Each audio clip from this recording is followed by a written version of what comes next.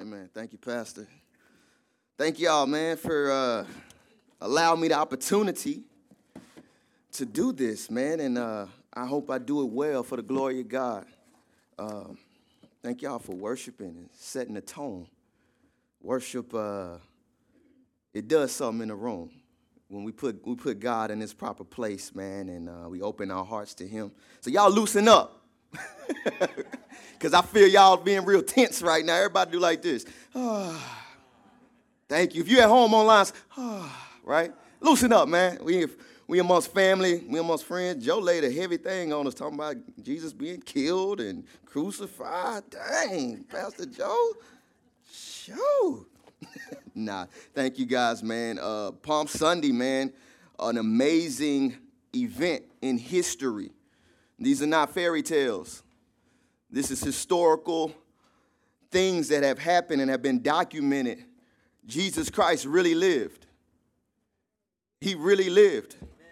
He was a human, but he was God. And some people adored him. Some people despised him. Some people were confused by him, just like us. Sometimes we look at some of the people in the Bible and we wonder, how could you not receive Christ, man? The Pharisees, we give the Pharisees a hard time, but put yourself in their shoes. What if your whole world and everything you knew got turned upside down because a person came into your life and said, you know what, you're wrong? Your whole life, everything you've grown to know and learn and love and cherish about your history and your culture and your faith, and somebody step on the scene and say, you know what? You're wrong. It's a big thing, right? So we're going to dig into some scriptures this morning, man. We're going to dive into some scriptures this morning, swan dive into some scriptures this morning. I'm going to be reading from Matthew 21. I'm going to be going through some different scriptures because I want the scriptures to speak to you guys, and then I want to share kind of what God has laid on my heart to take out of it. Which Jesus do we want? Ask yourself the question. Which Jesus do we want? Right? Reading out of I was going to say Hosanna. I telling you, that song stuck, man. Reading out of Matthew chapter 21. If you have your Bibles, you can turn there. We're going to be reading verses 1 through 11, starting there, and then we're going to kind of go to some different scriptures here. Verse 21. Now when they drew near to Jerusalem and came to Bethphage, to the Mount of Olives, then Jesus sent 2 disciples, saying unto them, go into the village in front of you, and immediately you will find a donkey tied and a colt with her. Untie them and bring them to me. If anyone says anything to you, you shall say, the Lord needs them, and he will send them at once. Now, I got to stop right there because that always threw me for a loop. Jesus comes near to Jerusalem. He ain't there yet, but he sends the disciples ahead to say, I need you to go steal some people's donkeys. Like, I thought you said don't steal, you know. Like, thou shalt not steal. But he wasn't stealing. The donkeys were for him. But they just always stupid. Like, man, when you gonna go? You finna go to my barnyard and then send some people to my barnyard, take my donkeys from me, bro? Really? But the donkeys were for him, right? If anyone says anything to you, you shall say, the Lord needs them, and he will send them at once. So the guy sent them. He didn't go steal them, right? The man whose donkeys belonged to, he sent them with the disciples. It says, this took place to fulfill what was spoken by the prophet, saying, say to daughter of Zion, behold, your king is coming to you. Somebody say, your king. Now change that and say, my king. Humbled and mounted on a donkey, on a colt, the foal of a beast of burden. Verse 6, the disciples went and did as Jesus directed them. They brought the donkey and the colt and put on them their cloaks, and he sat on them. Most of the crowd spread their cloaks. This is what Pastor Joe was talking about, I believe. Spread their cloaks on the ground. Others cut branches from trees and spread them on the road. That's where Palm Sunday comes from. They laid their cloaks on the road. They cut down branches and laid them before Christ on the donkeys on the road. And the crowds that went before him and followed him were shouting. Jesus had an entourage. It said the crowds that went before him and that followed him. So there were crowds that were marching before him. There were crowds behind him. He had an entourage. I believe Jesus was something like a big deal. Do you agree? I mean, who else turns water into wine to keep the party going? Anybody ever showed up to your celebration and gathering and said, man, bring me a couple jugs of water. Let me make some new wine for y'all. Jesus made fish sandwiches for everybody in the region. Y'all remember that story? He did it from a lunchbox. Somebody brought him a lunchbox, and he made fish sandwiches for everybody in the region. Who does that?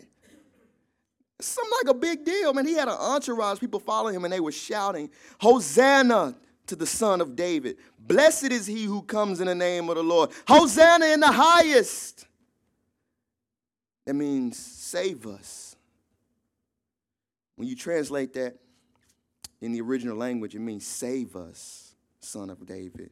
It also means a term of adoration or praise as well. Save us, Son of David. Save us. Praise your name, Lord. Blessed is the one who comes in the name. Praise you in the highest. And when he entered Jerusalem, the whole city was stirred up. I like to say turned up. Somebody say the whole city was turned up.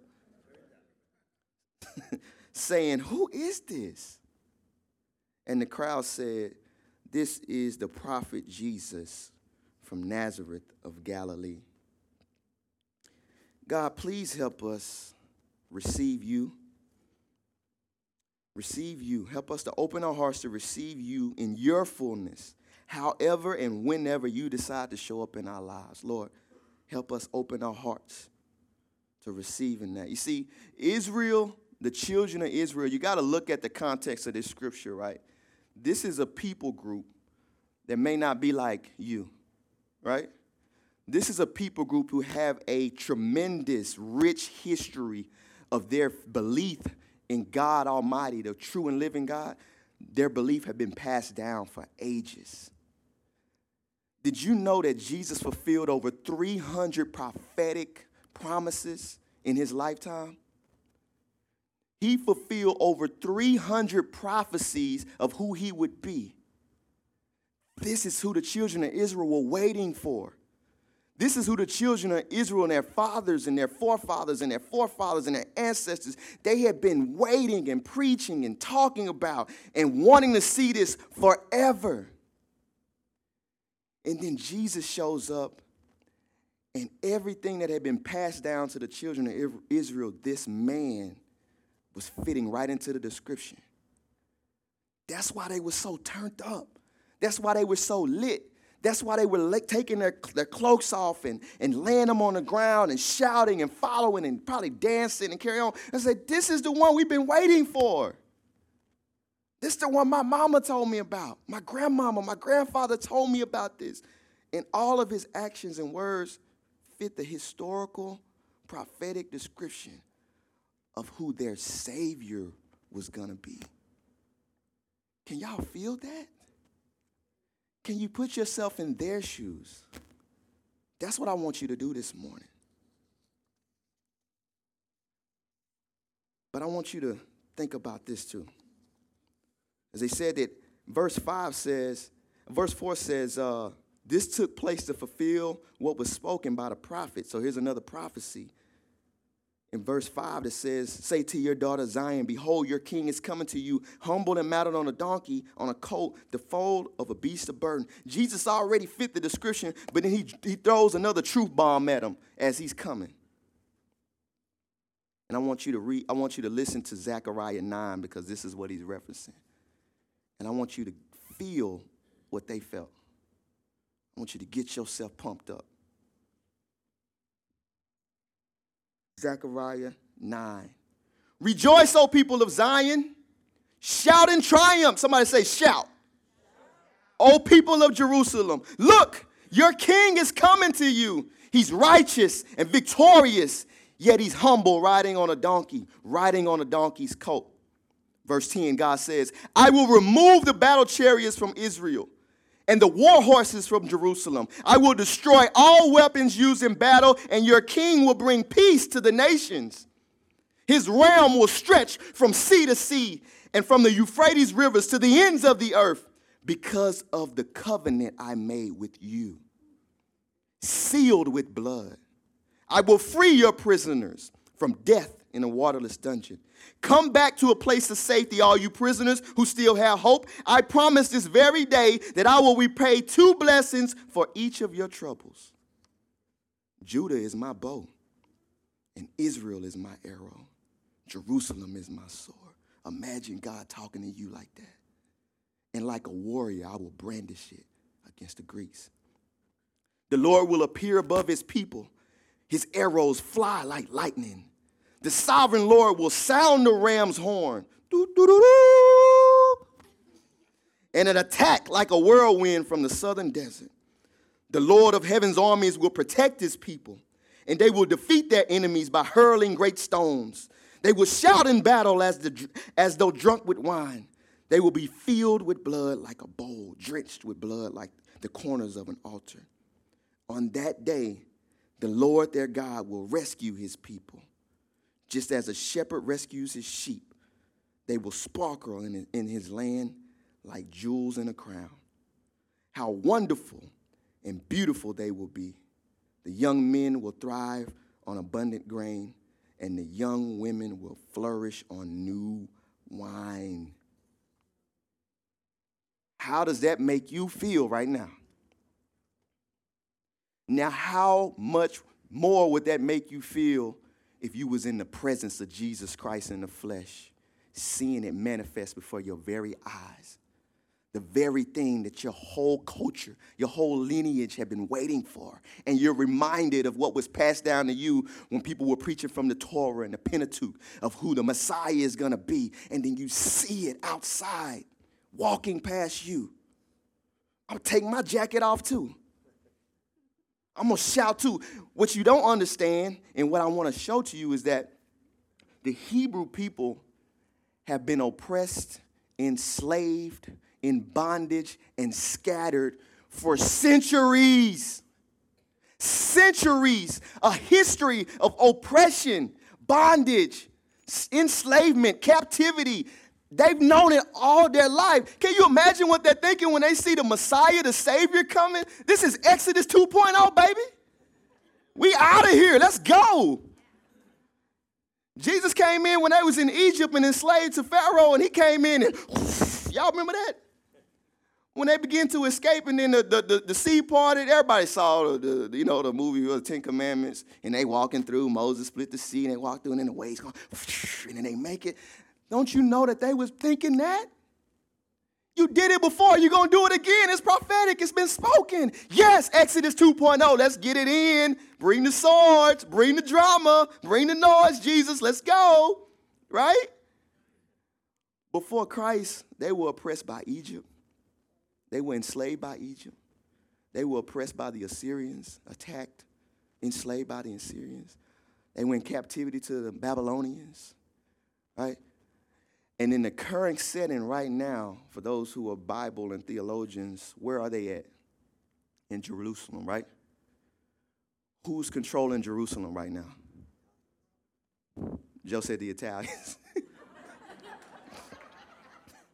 I don't know if I see that in the scriptures, Now, Europeans, Romans, Europeans were in Jerusalem controlling and governing the city. Jerusalem wasn't controlled and governed by Israelites, Hebrews. It was being controlled, dictated, and governed by Romans, Europeans. So they're in oppression right now. As we read the scriptures, they're being controlled as we speak. Can you imagine how bad they want the tides to turn? They've been bullied for years, and then Big Brother shows up. What do you expect Big Brother to do when you're getting bullied around for years and years. What do you expect your big brother to do when he shows up? Talk to me. Sean said regulate. Regulators. Straight up, mount up. That's what you expect, right? Which Jesus do we want? Which Jesus do we want? What do y'all think Jesus does when he first entered the city? What do you think? Silence. I love it. Let's see what he does. Matthew 21, verses 12 through 13. Jesus entered the temple and began to drive out all the people buying and selling animals for sacrifice. He knocked over tables of money changers and chairs of those selling doves. He said to them, "The scriptures declare my temple will be called a house of prayer, but you have turned it into a den of thieves." Hosanna in the highest. Oh, thank you. Messiah is coming to save the day. He's coming to redeem us from our oppressors. He's coming to restore the kingdom of Israel and reign on the throne, and we'll reign with him, and we will no longer be oppressed. We'll no longer be held captive. We'll no longer be slaves to other people and foreigners and Gentiles, right? And Jesus goes to the local church and says, "Nope, get all this out of the way. What are you doing?"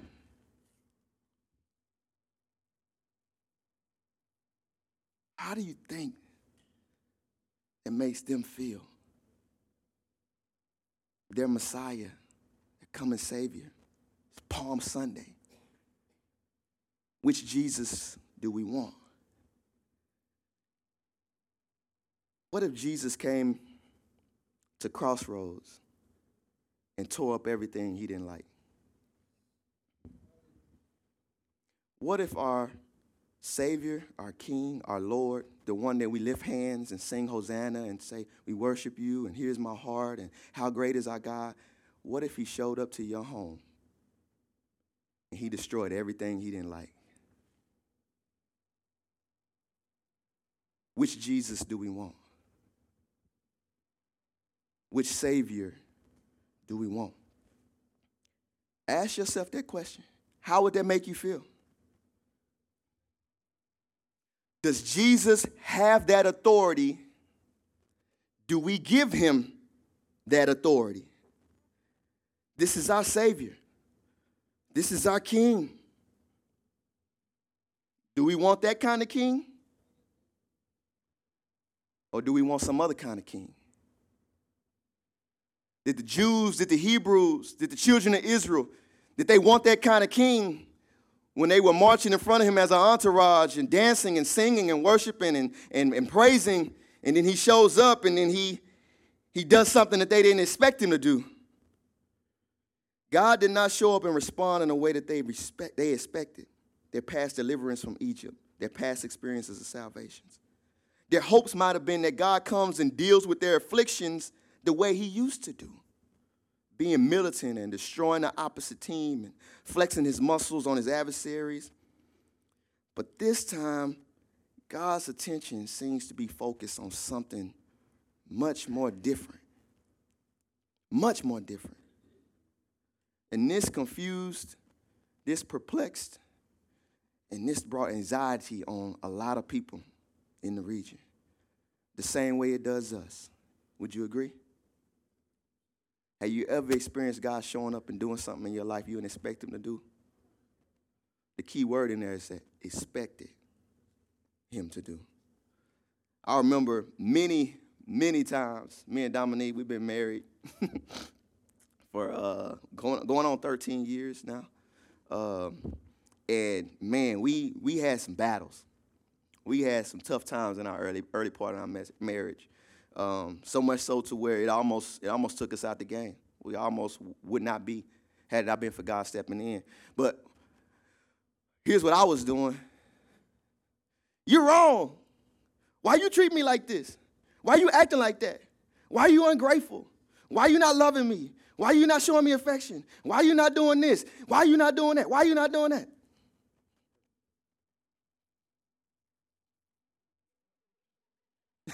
I'm talking to God. Why I'm doing everything. I'm trying to do this, do this. And I had an expectation that God was going to deal with her. I mean, come on, keep it real, y'all out there, right?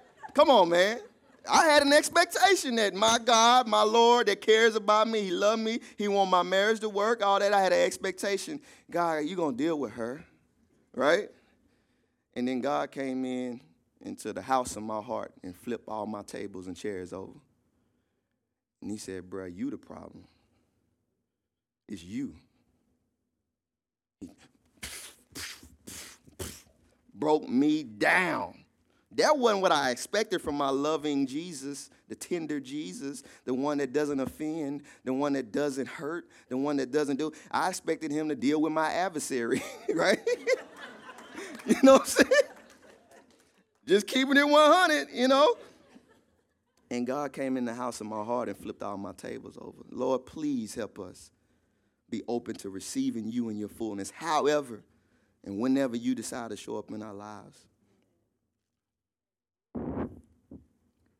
Jesus began teaching every day during the Passover celebration.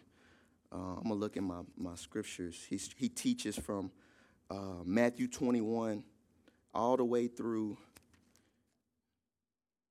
looks like chapter 25.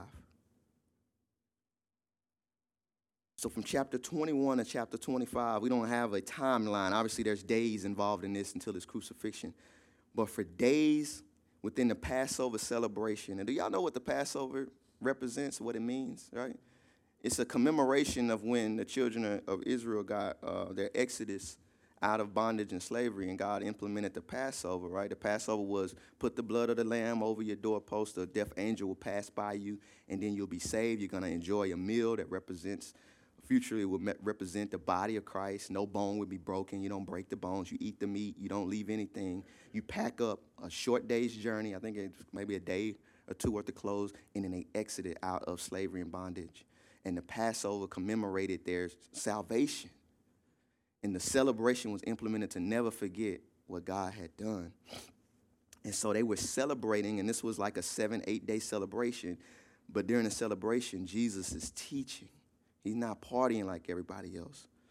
And he's teaching on children's worship, his heavenly authority, giving to God, tithing to God, and paying taxes, God's greatest commandment, entering the kingdom of God. And then he even rebukes, and this is where I want to lock in with, he rebukes the religious leaders for the religious bondage they put people in, and many other prominent things. Again, this fascinated, this perplexed the believers, the city, all the people there, because there's Romans, there's European soldiers there, there's people that are visiting from different cities and countries and everywhere, and they're seeing this Jesus that's so famous, and so he's such a celebrity, and everybody's trying to figure him out, and he's coming in, they're thinking he's a savior, he's going to deliver them, but then he comes in, and the first place he goes to is the local temple, the church, and he's tearing the church up, and he's making a whip and whipping animals and getting people out the way, and he's doing things that are not normal, and he's breaking the traditions and all of this kind of stuff. And then he comes in and he starts teaching not about worldly systems, but he starts addressing the church. He starts addressing the broken religious and spiritual systems and the religious leaders that are out of order. See, we expect God most times to come into our lives and fix the bills that can't be paid. We expect God to come into our lives and directly fix our marriages. We expect God to come into our lives and give us the job we've been praying for, to give us this, to give us that, to take care of the worldly things, to address the worldly things, the worldly circumstances, the worldly systems. To come. And God says, I'm not necessarily concerned about the world. I'm concerned about your spiritual condition. I'm concerned about your spiritual system of operating. I'm concerned about the condition of your heart and the way you're doing things and how you're leading and how you're being led spiritually, because the world is going to pass away. But your spirit and your heart and your soul is going to live forever. And I am concerned about that because that is what makes the world tick. Jesus didn't come in and address the Europeans, the Romans. He went right to the place where the spiritual activity was supposed to be happening. He said, this is out of order. It needs to be fixed. Which Jesus do we want? The fish sandwich Jesus? We want the water and the wine Jesus? Or do we want the one that will address what really needs to be addressed? Romans 12:2 says this, do not be conformed to this what? But be transformed by the renewing of your mind, that by testing you may discern what is the will of God, what is good and acceptable and perfect. Don't be conformed to the ways of the world. The Jewish people were conformed to the ways of the world, which is why they ran into all the oppression and the enslavement and the conquering, being conquered and afflicted, and all the things that made them cry out to God. It was purposeful, but the whole reason and point is why they got there is because they were spiritually committing adultery all the time. They were doing idol worship all the time. They were being disobedient to God all the time. They were turning their backs on God all the time when he didn't do what they wanted him to do. They were turning to the world for things. They were turning to other countries for things. They were turning to other systems for things to be God in their life instead of turning to God and putting God in his proper place. Ask yourself the question, is God the source, and are you letting him be God in his fullness? Are you expecting him to be something that he's not? That is what behold, your king is coming needs to mean to us today. And that's a fact check that we all need to check off. What are we really putting our hope in, our trust in? What is really the source of our life? Because it's always been about a issue of the heart and an issue of the spirit. And if we want to see change and if we want to see God move, we need to always look inwardly first, not outwardly at our circumstances, not outwardly at the world. And I think that's what perplexed the children of Israel in this circumstance. Because when they initially came in, it was all praise and worship. But then as Joe mentioned a minute ago, for some reason, it turned into crucify him. We can't deal with him. He causing too much drama. He turning things in a way that don't need to be turned. I didn't expect this. I didn't expect that kind of Jesus. I don't want that kind of Jesus. Get that Jesus out of here. I thought about something as I was thinking about that point, and it's pretty relevant because we just came out of, when I tell you it was such a hard season for me last year in many different ways emotionally. But we came out of a season where there was political and racial unrest. We came out of political race that's conservative versus liberal. Do it this way, do it this way. These people are taking over. These people are doing tug of wars. Well, they're right, they're wrong. We need to do this, we need to do that. Come out the pandemic, COVID pandemic. Wear a mask, don't wear a mask. Y'all scary, y'all fearful, y'all this. It's not that bad. Nobody's dying, everybody's dying. Right? Yes. Guys, those were worldly things. God said, don't get caught up in worldly things. We just read that. Do not be conformed to this world. That's what the world does. The world gets caught up in the worldly affairs. Matthew just had an amazing narrow road Bible study. Didn't it tell us he was talking about don't love the world. Don't be in love with the world. The world is at odds. What's it called? Enmity. That's a big word for they fighting. The world is fighting with God. It's clashing with God. They just had a shoe that came out. It's called Satan's Air Max. Don't go buy them shoes, please. If you're like, don't. The world creates things and systems and ways of functioning that is at It's at odds with God. God doesn't want that. God, you think God wanted the people of Israel to be enslaved and all that in the perfect world when there was no sin? That never would have happened. It wasn't his plan.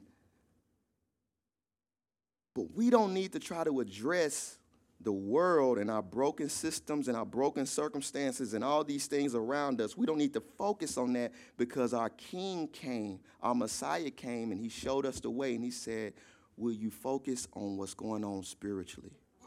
Will you focus on what's going on in your heart?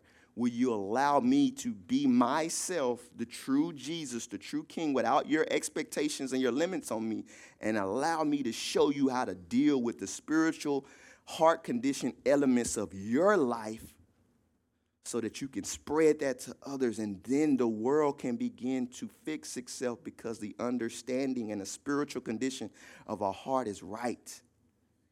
It starts inside you and not inside your paycheck, not inside your job, not inside the government, not inside the president, not inside the hospital, not inside this or that. It starts with, is Jesus the real Jesus in my life? And am I letting him flip the tables over? Because if I'm not, then it's going to be a vicious cycle. I'm going to read a very familiar scripture to you that's going to reign true in what I'm talking about. 2 Chronicles chapter 7, verse 14 says, if my people, are you his people, who are called by my name, are you called by his name, humble themselves and pray and seek my face and turn from their wicked ways, then I will hear from heaven and I will forgive their sin and I will heal their land.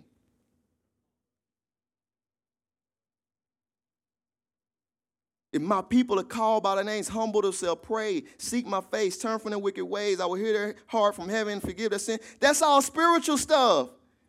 It got nothing to do with getting a job or going to vote or doing this or doing that. That's the solution. That was the solution for the children of Israel to come out of the bondage that they were in under the Roman government. That was the solution to prevent them from being enslaved in Egypt. That was the solution for them not being held captive by the Assyrians or the Babylonians. They never turned back to God and accepted him for who he was. They never accepted the true Elohim, the true Yahweh. They never truly let God be God and be himself. They wanted him to fit a description. What Jesus do we want? What king do we want? What box and limitations have we put on Jesus to where we blame him for things that go wrong in our life and we're not letting him be the true Jesus? That's the question we all got to ask ourselves, because I got a whole bunch of crap going on in my life that I want to turn around. And guess what? It's not Jesus' fault. And it ain't your fault either. I can't blame you for my problems, my issues, my circumstances. And I can't come up in here worshiping God and praising God and doing all this, and then I leave out of here and I don't let him be God in my life.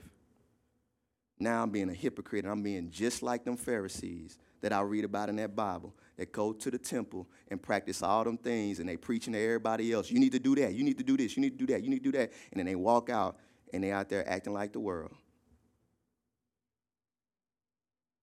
What Jesus do we want? God, help us, please help us receive you in your fullness. However you decide to show up in our lives. However. Based on the fact that the majority of the Jewish religious leaders, the elders, the scribes in Jerusalem, they screamed, crucify him, and then they persuaded the crowds to do the same. They did all this after seeing him heal people, perform miracles, hearing the truth come from his mouth. All the things that they've seen. Have you seen some of those things? Have you seen some of those things? If they didn't accept him for who he really is, that means they really didn't want God in the first place. They wanted God on their terms and conditions. I'm saying these things and I'm repeating it because we have to look inwardly and ask ourselves the same thing.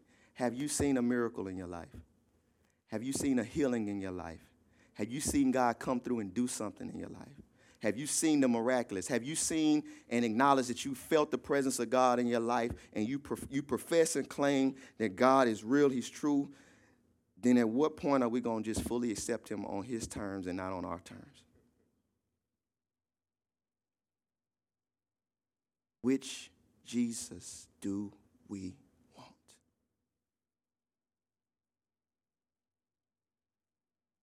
They expected their coming Messiah to be something different than what was demonstrated. And what he did was he demonstrated a part of who he was at that time. See, Jesus was still the conquering God. Have you ever heard the term that he's a lion and a lamb? Sometimes he needed to be a lamb. Sometimes he needed to be a humble servant riding in on the donkey in humility and in servanthood. Sometimes he had to wash the disciples' feet. Sometimes, I'll even say all the time, he showed up in a human bodysuit and he lived a homeless life after he left his parents' home. Did he have to do that? He didn't have to. He was being what he needed to be in the moment. Ties right back into our expectations. You ask God to do something and he does something else and you don't like it or we don't like it, and then we point a finger at God and God's saying, I'm just trying to be what I need to be for you in the moment. Will you let me? Or are you going to crucify me? No, I didn't pay the bill, but I'm trying to do something else for you. No, I didn't heal you and you're still hurting in that area, but I'm trying to be something else for you right now. No, I didn't correct your wife. I didn't address her. I'm trying to be something else for you right now that's going to make you a mighty man later. Will you let me be what I need to be for you at this time? I remember times when I was praying and asking God for friends. I said, God, why I don't have no friends? Why I don't have no people around me? This was kind of early in my faith and all that, and I'm walking alone. Some of the friends that I had amazing friendships and relationships with, and they still super strong today. But for a period of time, I had to separate from that, and I felt so alone, and I felt so discouraged, and I'm trying to do this all alone. I said, God, I won't have no friends. Where my friends at? Why I'm just alone? I was looking for friends that looked like me. I was looking for friends that fitted the description. Young, and they like the music I like, and their skin color looks like me, and they dress like me, and they talk like me, and they act like me, and they this and that. And I was looking for something. Tunnel vision. And God said, some of your greatest friends are going to look like Joe. Some of your greatest friends are going to look like Zach, Matthew, Gino, Travis Brubaker, Jared Kerwin, Sean Reckemeyer. Those people don't look nothing like me. They don't act nothing like me. They don't talk nothing like me. But I was trying to make God fit into what I felt I needed from him. And what I felt he needed to do is to put those type of people I wanted in my life. And God said, I'm doing something different. You don't expect it. Will you let me be me? And I had a choice to make to let these people in. And when I started doing that, my life was totally enriched. But I had a choice to say, God, are you really God? And am I going to let you be God in your way and do things in a different way that I may expect? And that's the question that I'm posing to you on Palm Sunday. I think it's not just me posing the question, but I think it's the Holy Spirit posing the question. And I think that's what this whole Palm Sunday to crucifixion means, is that, do you really want me as your king? Or are you going to crucify me? Jesus came as an unkept, homeless man. And I will throw this fact at y'all. He looked nothing like those whitewashed, blonde hair, blue-eyed Jesus pictures that we've grown accustomed to seeing in Western Christianity. I strongly encourage you to research your Bible, research history. God is the God of history. God is in the mix of everything. And if you look in the history books, and if you look through ancient, I'm not talking about when places were conquered and people mixed. I'm talking about ancient locations in the world, the Africas and the Asia. It wasn't even called Middle East back then. Middle East was created. It was all Asia. All of it was tied together. I encourage you strongly to research. That's on you. Study to show yourself approved. Jesus looked nothing like that whitewashed picture that we've grown accustomed to seeing. He came breaking the traditions and challenging the norms of his people. He didn't come challenging the norms of the world, y'all. This is what I want you to get. He came challenging the traditions, breaking the traditions, and breaking the norms of his people in his church, in his temple, and saying, I think y'all are off track. I think you got it wrong. I think you need to fix it. I think some of these traditions that you're carrying on, though it feel good to you, you need to get that out the way.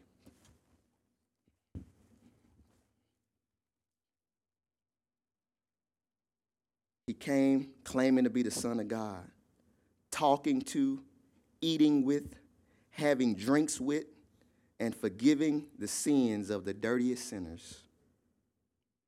He came taking time and expending effort to heal those people that were deemed unhealable.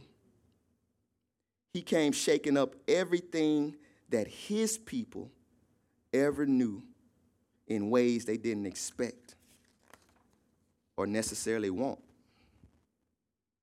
while dealing with what they probably wanted him to, while not dealing with what they probably wanted him to deal with. What they probably wanted him to deal with is Pontius Pilate and his soldiers and the government and the policies and the procedures of the governing officials. Y'all know what I'm talking about? Probably want him to deal with that. But God said, I don't really care about your nationalism.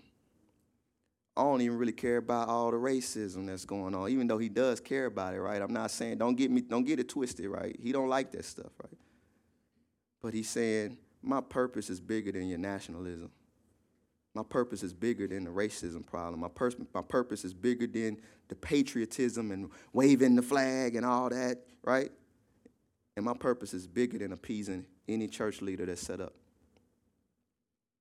God's purpose is his purpose. His ways are higher than ours. His thoughts are higher than ours. But yet his purpose is simple enough that those babies back in their room back there can understand it. Why do we complicate this thing? Why won't we just let Jesus be Jesus? Which king do we want? Will we let God be I am? Or will we crucify him for not fitting our selfish expectations? I read this book, and I'm kind of wrapping up. I don't know how I'm doing on time. I think I'm in time. Joe, I don't know. Maybe I am. If not, I'm sorry. What'd you say? Keep going. Thank you, man. I got one person that like what I'm doing. Thank you. Yes. I read this book. It's called, I think it's called Am I Being a Fan? Am I a Fan? Fan or Follower? Fan or Follower, right? I read this book. It was years ago. I'm not a reader. I hate reading, to be honest. I got books everywhere. I don't read none of them. I'm just keeping it real. I don't like reading, man. I really don't. But I read this book. It's called Fan or Follower, right? Now, in the context of the scriptures, when we just read, they said people was marching in with them, cheering, shouting, all of that, right? Dallas Cowboy fans, the game come on, we cheering, shouting, yeah, man, the Cowboys going. Except for Travis, he's an Eagles fan, you know. But, yeah, man, this is our year, man, it's going down. Cowboys just drafted this person, that person. Oh, yeah, let's go. And then by week 6 or 7, we like, these don't suck. What? Why do I even follow these? We like, you feel me? I'm keeping it real up in here, man. But we do Jesus the same way. These people that were marching and saying Hosanna and laying the things down, they were fans. They were admiring Jesus. They were excited about the new season that's coming up, right? They're getting just close enough to him as fans. Think about this and ask yourself, is this you? The fan is someone that admires Jesus. They get just close enough to him to get all the benefits that he provides and cheer about it when they get it. Yes, God did it. But they don't want to get too close to where it would cause significant changes that need to be made or get too close to where it have negative implications in their life. I want to cheer and get the fish sandwich and get the water and the wine and get all the things and come to the worship service and praise the Lord and cheer. Yes, he did it. He did it. But I don't want to get too close to where he say, take up your cross and bear it. When he say, put that down, stop doing that, rethink this, lay that down, cut that relationship off, do this, do that, do this, do that. And we're like, oh, wait a minute. You want me to do that? I don't know if I really want that, Jesus. I don't know if I want that part of you. I just want this part of you.